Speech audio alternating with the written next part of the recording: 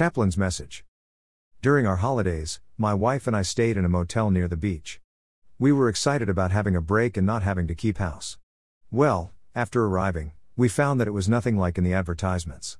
The room had not been cleaned properly, there were tiles on the walls that were chipped and broken, the fridge freezer was clogged up with ice, there was no stove to speak of, only a rusty portable twin hot plate, and the list goes on. We were offered another room which wasn't much better.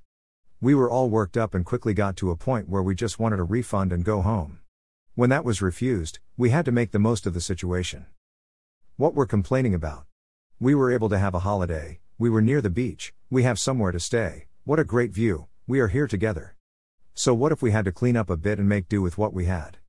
We began to feel quite embarrassed about our attitude. We remembered the words that Paul wrote to the Colossians and the Thessalonians. Colossians 3:15 Let the peace of Christ rule in your hearts, since as members of one body you are called to peace. And be thankful. 1 Thessalonians 5:18 Give thanks in all circumstances, for this is God's will for you in Christ Jesus. Even in our times of genuine disappointment, sadness, struggle or pain, we can know God's peace and permit it to rule our hearts. And in that peace, we can have an attitude of gratefulness for all God has given us. Prayer. God, how often we complain about things that are mere inconveniences. Help us never lose sight of your goodness and love to us. Please give us a heart full of gratitude. Amen. Chaplain Ron.